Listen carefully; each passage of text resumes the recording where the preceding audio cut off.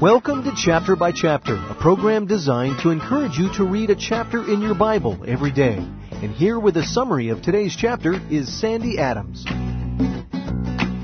In Acts chapter 22, Paul is perched on the steps of the temple stockade, preaching to the Jews. He has waited a lifetime for this moment. Now that the opportunity has come, it's interesting how he handles it. Rather than debate doctrine or focus on philosophy or even quote Scripture, he tells the Jews what happened to him. He recounts how the persecutor turned preacher.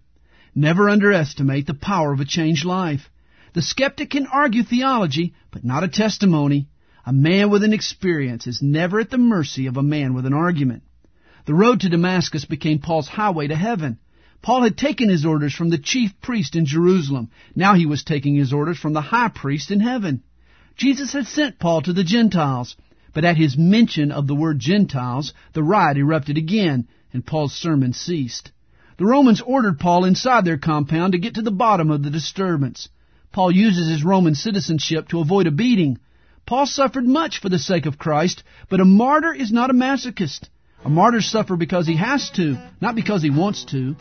Saints are often called on to suffer, but suffering in and of itself never makes a saint.